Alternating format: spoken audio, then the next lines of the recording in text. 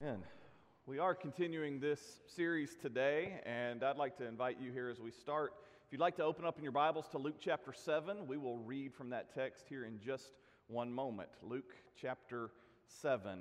Today, as we continue to reflect on guilt and shame and what God's Word has to say about all of that, today we want to focus in particular on what God's Word has to say now, a word of good news about grace and mercy, God's response to our sin and our guilt and our shame.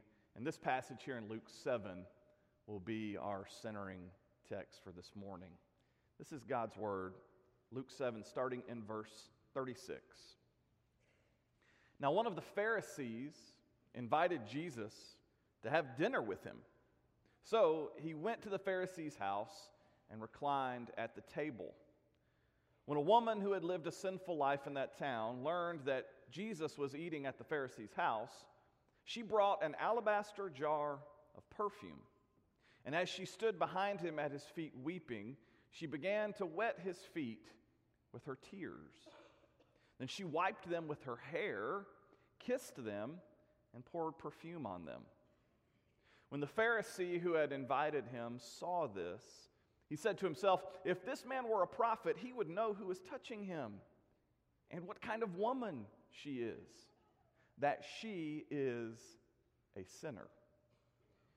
And Jesus answered him, "Simon, I have something to tell you." "Tell me, teacher," he said. Two men owed money to a certain moneylender. One owed him 500 denarii, and the other 50. Neither of them had the money to pay him back, so he canceled the debts of both. Now, which of them will love him more? Simon replied, "I suppose the one who had the bigger debt canceled." "You have judged correctly," Jesus said. Then he turned toward the woman and he said to Simon, "Do you see this woman? I came into your house. You did not give me any water for my feet, but she wet my feet with her tears and wiped them with her hair. You did not give me a kiss, but this woman, from the time I entered, has not stopped kissing my feet. And you did not put oil on my head, but she has poured perfume on my feet. Therefore, I tell you, her many sins have been forgiven, for she loved much. But he who has been forgiven little loves little." Then Jesus said to her, "Your sins are forgiven." The other guests began to say among themselves, "Who is this who even forgives sins?" Jesus said to the woman, "Your faith has saved you. Go in peace." This is the word of God. Without a doubt, this is a scene of tremendous grace and mercy. To begin with, the passage gives us such insight into the heart of Jesus. I mean, we see right here as we look at it, although Jesus has some harsh things to say to the Pharisees from time to time, and we'll look at a few of those here in just a few moments, Jesus doesn't consider them to be his enemies. When this scene opens, we find Jesus at the home of a Pharisee, Simon. And he's gathered around the table. He's reclining at the table. And I find that really, really interesting. Because in a culture like ours, in a culture where we are so quick to vilify and demonize anyone with whom we have the slightest difference of opinion, we can learn much from the example of Jesus, can't we? The one who continues to break bread even with those who would oppose him. Scholars say that it was customary at feasts like this, especially in the ancient world, for those who were in need to come in and to be allowed to receive some of the leftovers. So if that's the case, perhaps the other guests at Simon's home would have assumed that that's the reason that our sinful woman shows up here. But it appears that she has something else in mind. Luke tells us that she is known throughout the town as a sinner. And that's a term that came to be used in particular by the Pharisees in Jesus' day to refer to a certain group of people, to refer to prostitutes and thieves and those whose sins were blatant and obvious, sins of a very public sort of nature, not the kind of sins that the establishment sometimes winks at and overlooks, the sins that are very, very public. So she wears this label of sinner, and everybody in town knows it. But apparently she is as aware of her status as a sinner as anyone else. She brings in this alabaster jar of perfume, the text says. And I wonder, was this some sort of offering? You know, what did she intend? And clearly, I think she came to anoint his feet with oil, but if you dig deeper, if she was a prostitute, as many scholars believe, then this perfume was very likely a work accessory for her. And so maybe in this we see an act of renouncing that former lifestyle. Maybe that's what's going on here. Maybe for once she wants to use this perfume for something good and redemptive. And maybe in this we should hear a turning away from an old way of life. I like to think that. Perhaps it's just as simple as the jar of perfume is the only thing she had to offer. Shane Claiborne is a Christian author, and he tells a story of being at a worship assembly once in a homeless shelter. And as they're worshiping and praising God, they begin to pass around the collection plate. And he notices one homeless gentleman on the front row who, when the plate comes to him, he reaches in his pockets and pats down and reaches out and puts the only thing he had in the collection plate, and that was a pack of cigarettes. And so maybe this story functions in sort of the same way. Maybe this jar of perfume is the only thing she has to offer. Who knows? But before she can even pour out that perfume on his feet, something breaks inside of her. And she begins to weep, the text says, and she begins to cover the feet of Jesus with her tears. Have you ever been that heartbroken? And then in an act of humility that still kind of is unfathomable, she begins then to wipe his feet with her hair.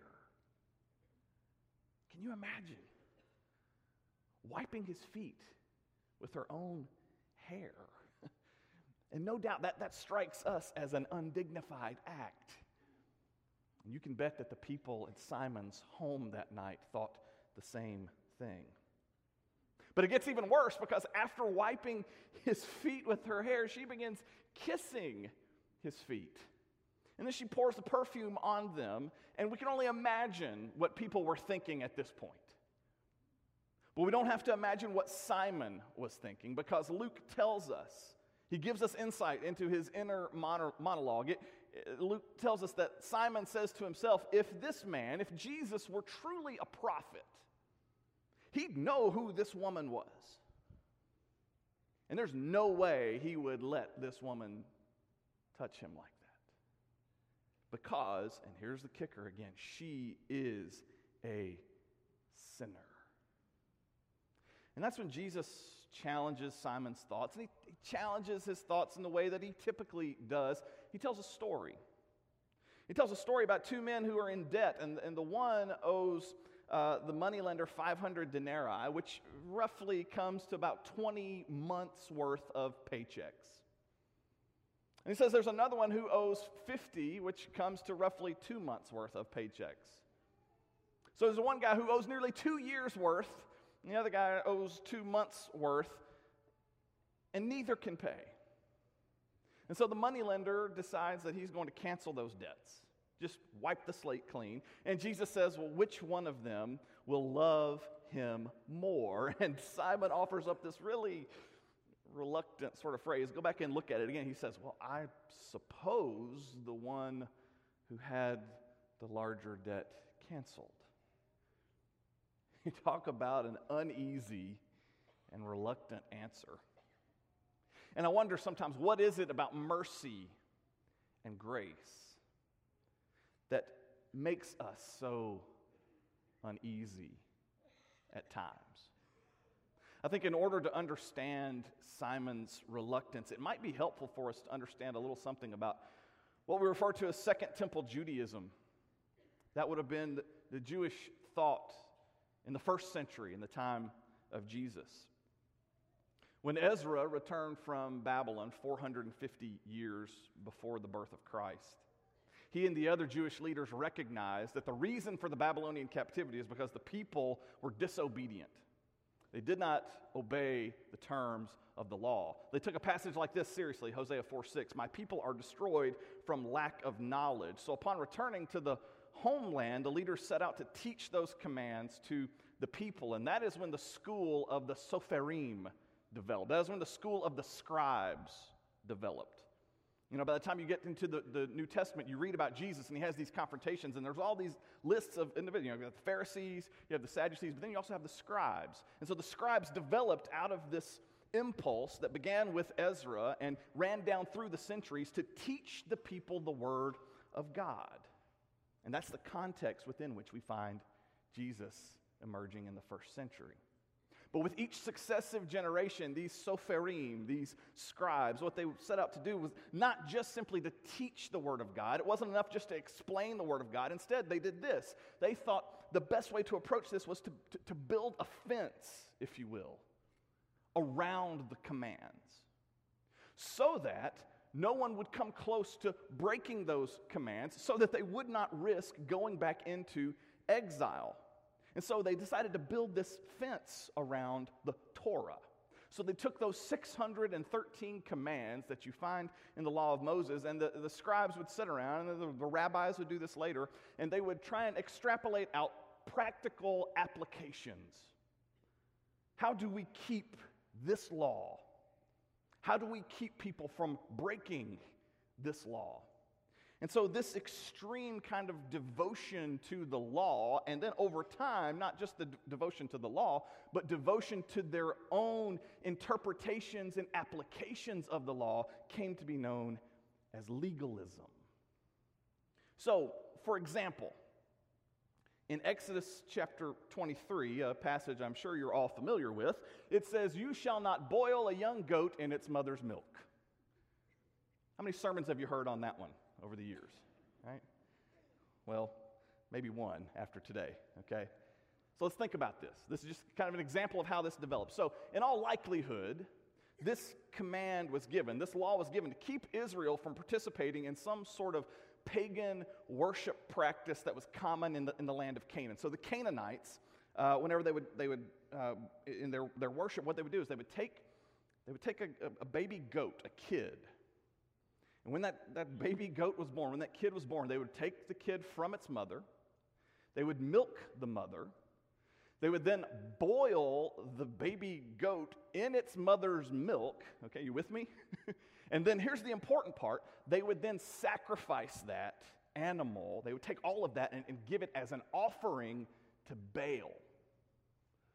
So clearly, if that's the practice that was going on in Canaan 1,400 years or so before Jesus was born, you can see why God would say, hey, that's not a great look. That's not what I want for my people. That's a bad practice because that's what the pagans do, okay? So that was the intent behind the command and the law. But 1,000 years later, by the time Ezra comes along, by the time the people are coming back out of Babylonian captivity, those kinds of Canaanite practices had stopped. So the original intent of that commandment had long been forgotten. But in the school of the Sopherim, in the school of the scribes, the question was still there. Okay, how do we make sure that we never, ever, ever boil a kid in the milk of its mother? And so this is where the teaching of the scribes became really burdensome. Because they reasoned, and they would do this sort of thing all the time, but they would take this command and they would reason. They would say, okay, so suppose you eat a piece of meat, And with that meat, you drink a glass of milk, okay? It is possible that the milk you drink would be from the mother of the meat that you are eating. So as you swallow both the meat and the milk, it mixes in your stomach. They would absolutely do this. I'm not making this up. They would absolutely talk about it. It mixes in your stomach, and when it mixes, guess what? You are boiling the goat, you're boiling the meat in the milk of its mother, and when you do that, you become a lawbreaker. Okay? So what happened in the wake of that kind of conversation is a new law developed. They came up with this new law. This is, we say law, it's really like an interpretation of what God said, but they treated it like law. This oral law was a Jew cannot eat meat and dairy at the same meal. They must be separated by about 4 hours. Sorry, no ice cream after lunch today. Okay? And that's how they would kind of do this. And so the scribes and the rabbis did that sort of thing all the time. Okay? But the legalistic logic of the scribes went even further. So then they would say, okay, suppose at noon for lunch, you eat a dairy meal. You have a plate, and on this plate you put some cheese. So you eat the cheese for lunch, and when you're done, you go and you wash it, and you scrub the plate, really, really good. But you leave a tiny little speck of cheese on the plate. Microscopic piece of cheese. They wouldn't have had that word, but you get the idea. Like a tiny little piece of cheese you leave on the plate. And then in the evening, you use that same plate and you eat some meat. Okay? You with me? So when you're eating the meat, then the meat might possibly pick up that tiny little speck of cheese. And no matter how remote, okay, it might be possible that the cheese you had at noon was made from the milk of the mother of the meat that you were eating later in the day, and as you swallow this tiny speck of cheese with the meat, you boil the kid in the milk of its mother, and thus you become a sinner. Therefore, another new law. All Jews must have 2 sets of dishes. We're not making this up. This is totally the way they would do it. They had one for dairy and one for meat. And if you use one out of order, if you accidentally kind of mess up, you're like, oh, what are you doing? You're putting the turkey on the cheese plate or whatever. If that happened, you had to throw the plate away, or you had to go give it to a Gentile. But no Jew could ever eat on that plate ever again. Okay? And all of that's just an example of one Old Testament command and the ways in which the scribes and the Pharisees would take that command and build a fence around it, put all this scaffolding around it. So, hey, we don't want to get anywhere close to breaking that law, so now we've developed all these other new laws that you have to maintain. You go back to Simon the Pharisee, okay? The Pharisees stood in this stream of Second Temple Judaism that sought to be faithful to the command of God. And hear this, okay? This is why these guys weren't the enemies of Jesus. That is a really, really good thing, right? They sought to be faithful to the command of God. But I hope you can see through all that how easily that good impulse could turn into compulsive legalism, driven by this slavish devotion to law keeping. So in a world like that, one dish for dairy, one dish for meat, in that kind of world, you can only imagine how this sinful woman would have been viewed in her community. Right? I mean, her actions go far beyond putting meat and cheese on the same plate. But Jesus stands against those who would pride themselves on fastidiously maintaining the rules, in particular the rules that they've created, because according to Jesus, it says ultimately they don't practice what they preach. Look at what he says to the Pharisees in Matthew 23. He says, "Woe to you, teachers of the law," those are scribes, "and Pharisees, you hypocrites. You travel over land and sea to win a single convert. And when you've succeeded, you make them twice as much a child of hell as you are." This is not Jesus at his most warm and cuddly. Our culture has a picture of Jesus like he's Mr. Rogers, you know? And if you read the Bible, you see this different picture of Jesus, okay? This is Jesus. He's pretty angry. This is pretty, in your face from Jesus. But that statement hopefully makes a little more sense when you understand this whole goat milk cheese plate thing that was going on in the time of Jesus. So he says to these Pharisees, and he says to these scribes, hey, look, you bend over backwards to convert someone, to bring them into your way of life, but when you do that, you only bring them into the most burdensome way of life that they've ever known. You hypocrite. And then he follows it up by saying this, woe to you, teachers of the law, and the Pharisees, you hypocrites, you give 1/10 of your spices, mint, dill, cumin, but you have neglected the more important matters of the law, justice and mercy and faithfulness. You should have practiced the latter without neglecting the former, you blind guides, straining out gnats, swallowing camels.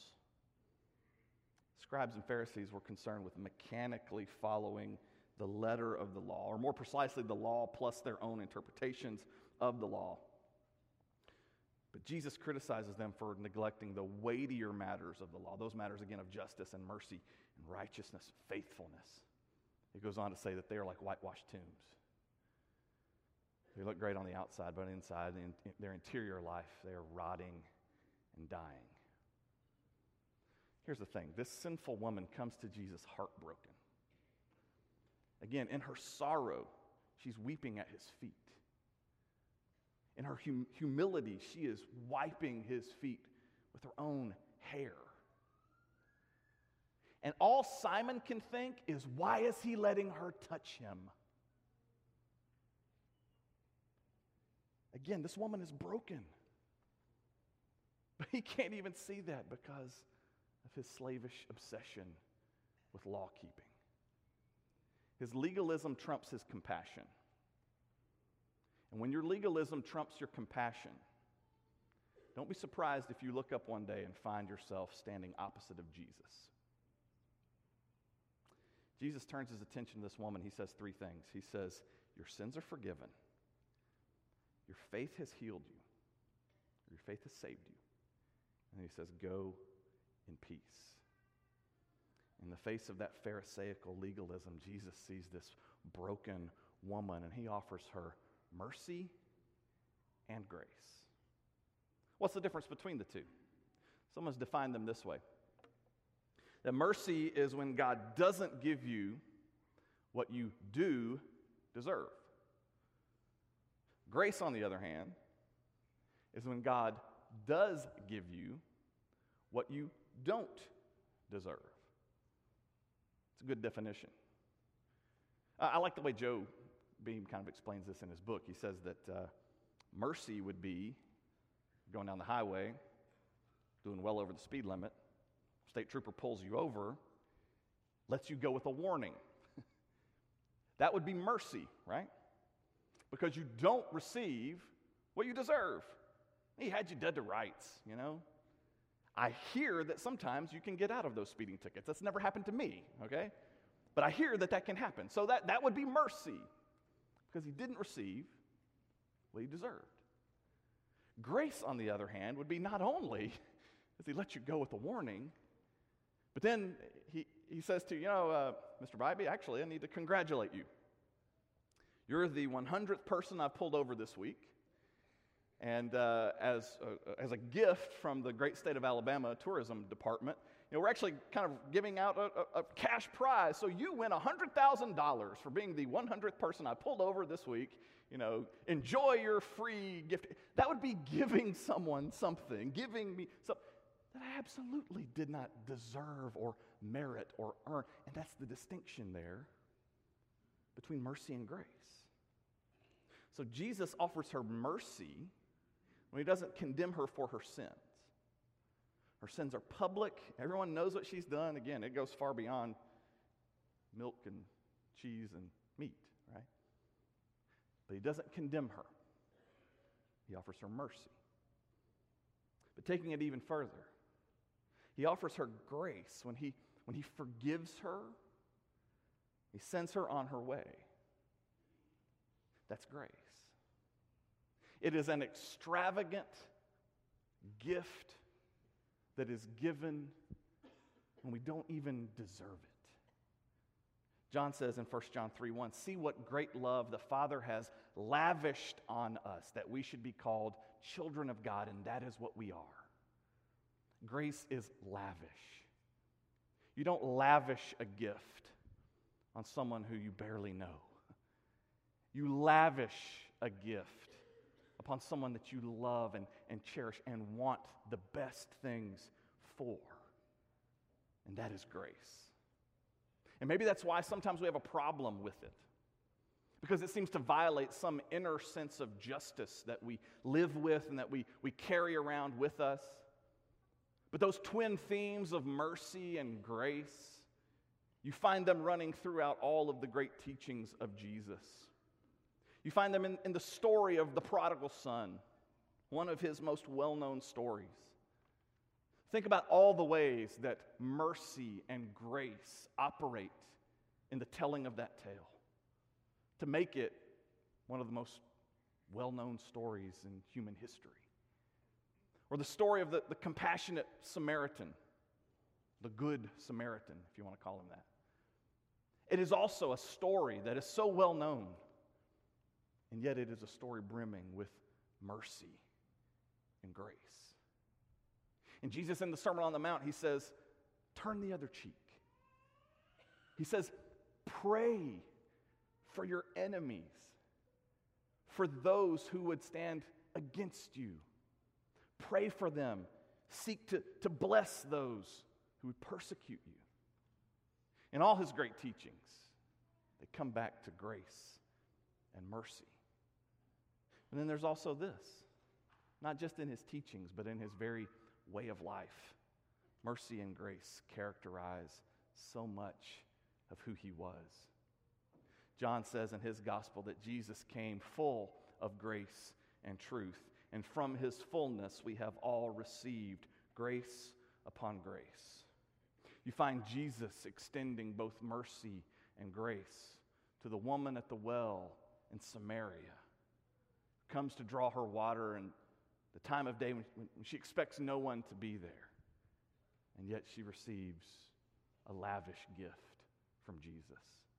Jesus extends mercy and grace later in John's gospel to a woman who is brought before him, caught in the very act of adultery. And the scribes and the Pharisees come and they say, Jesus, what should we do? According to the law of Moses, she should be stoned. Pilate, however, would not let them cast their own death sentences. So they thought they had this perfect little trap laid for Jesus. If he says, yes, stone her, he stands in opposition of Roman law, and they could arrest him for that.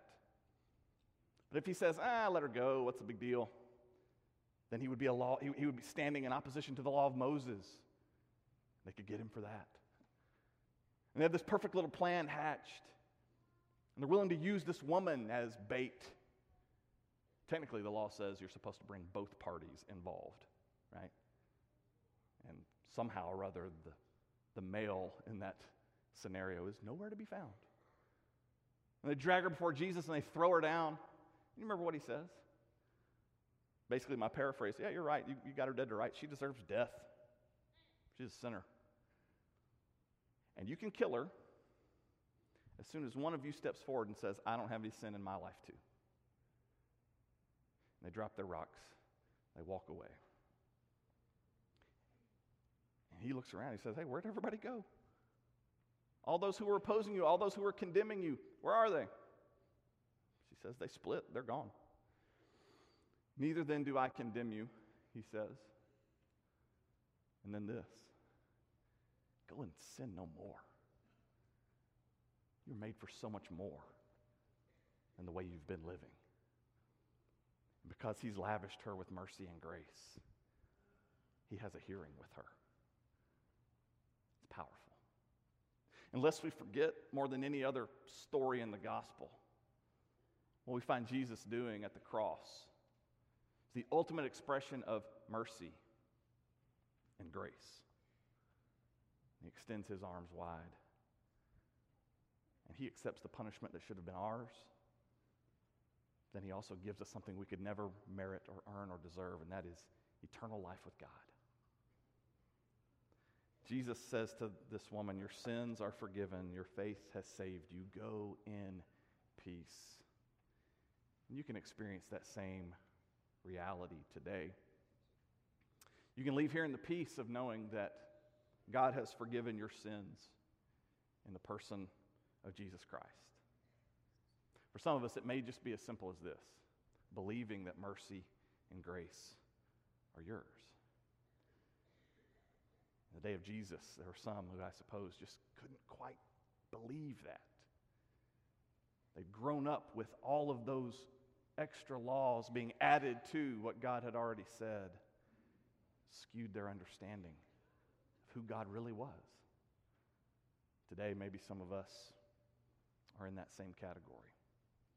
I asked you last week, what do you believe about sin? What do you believe about grace?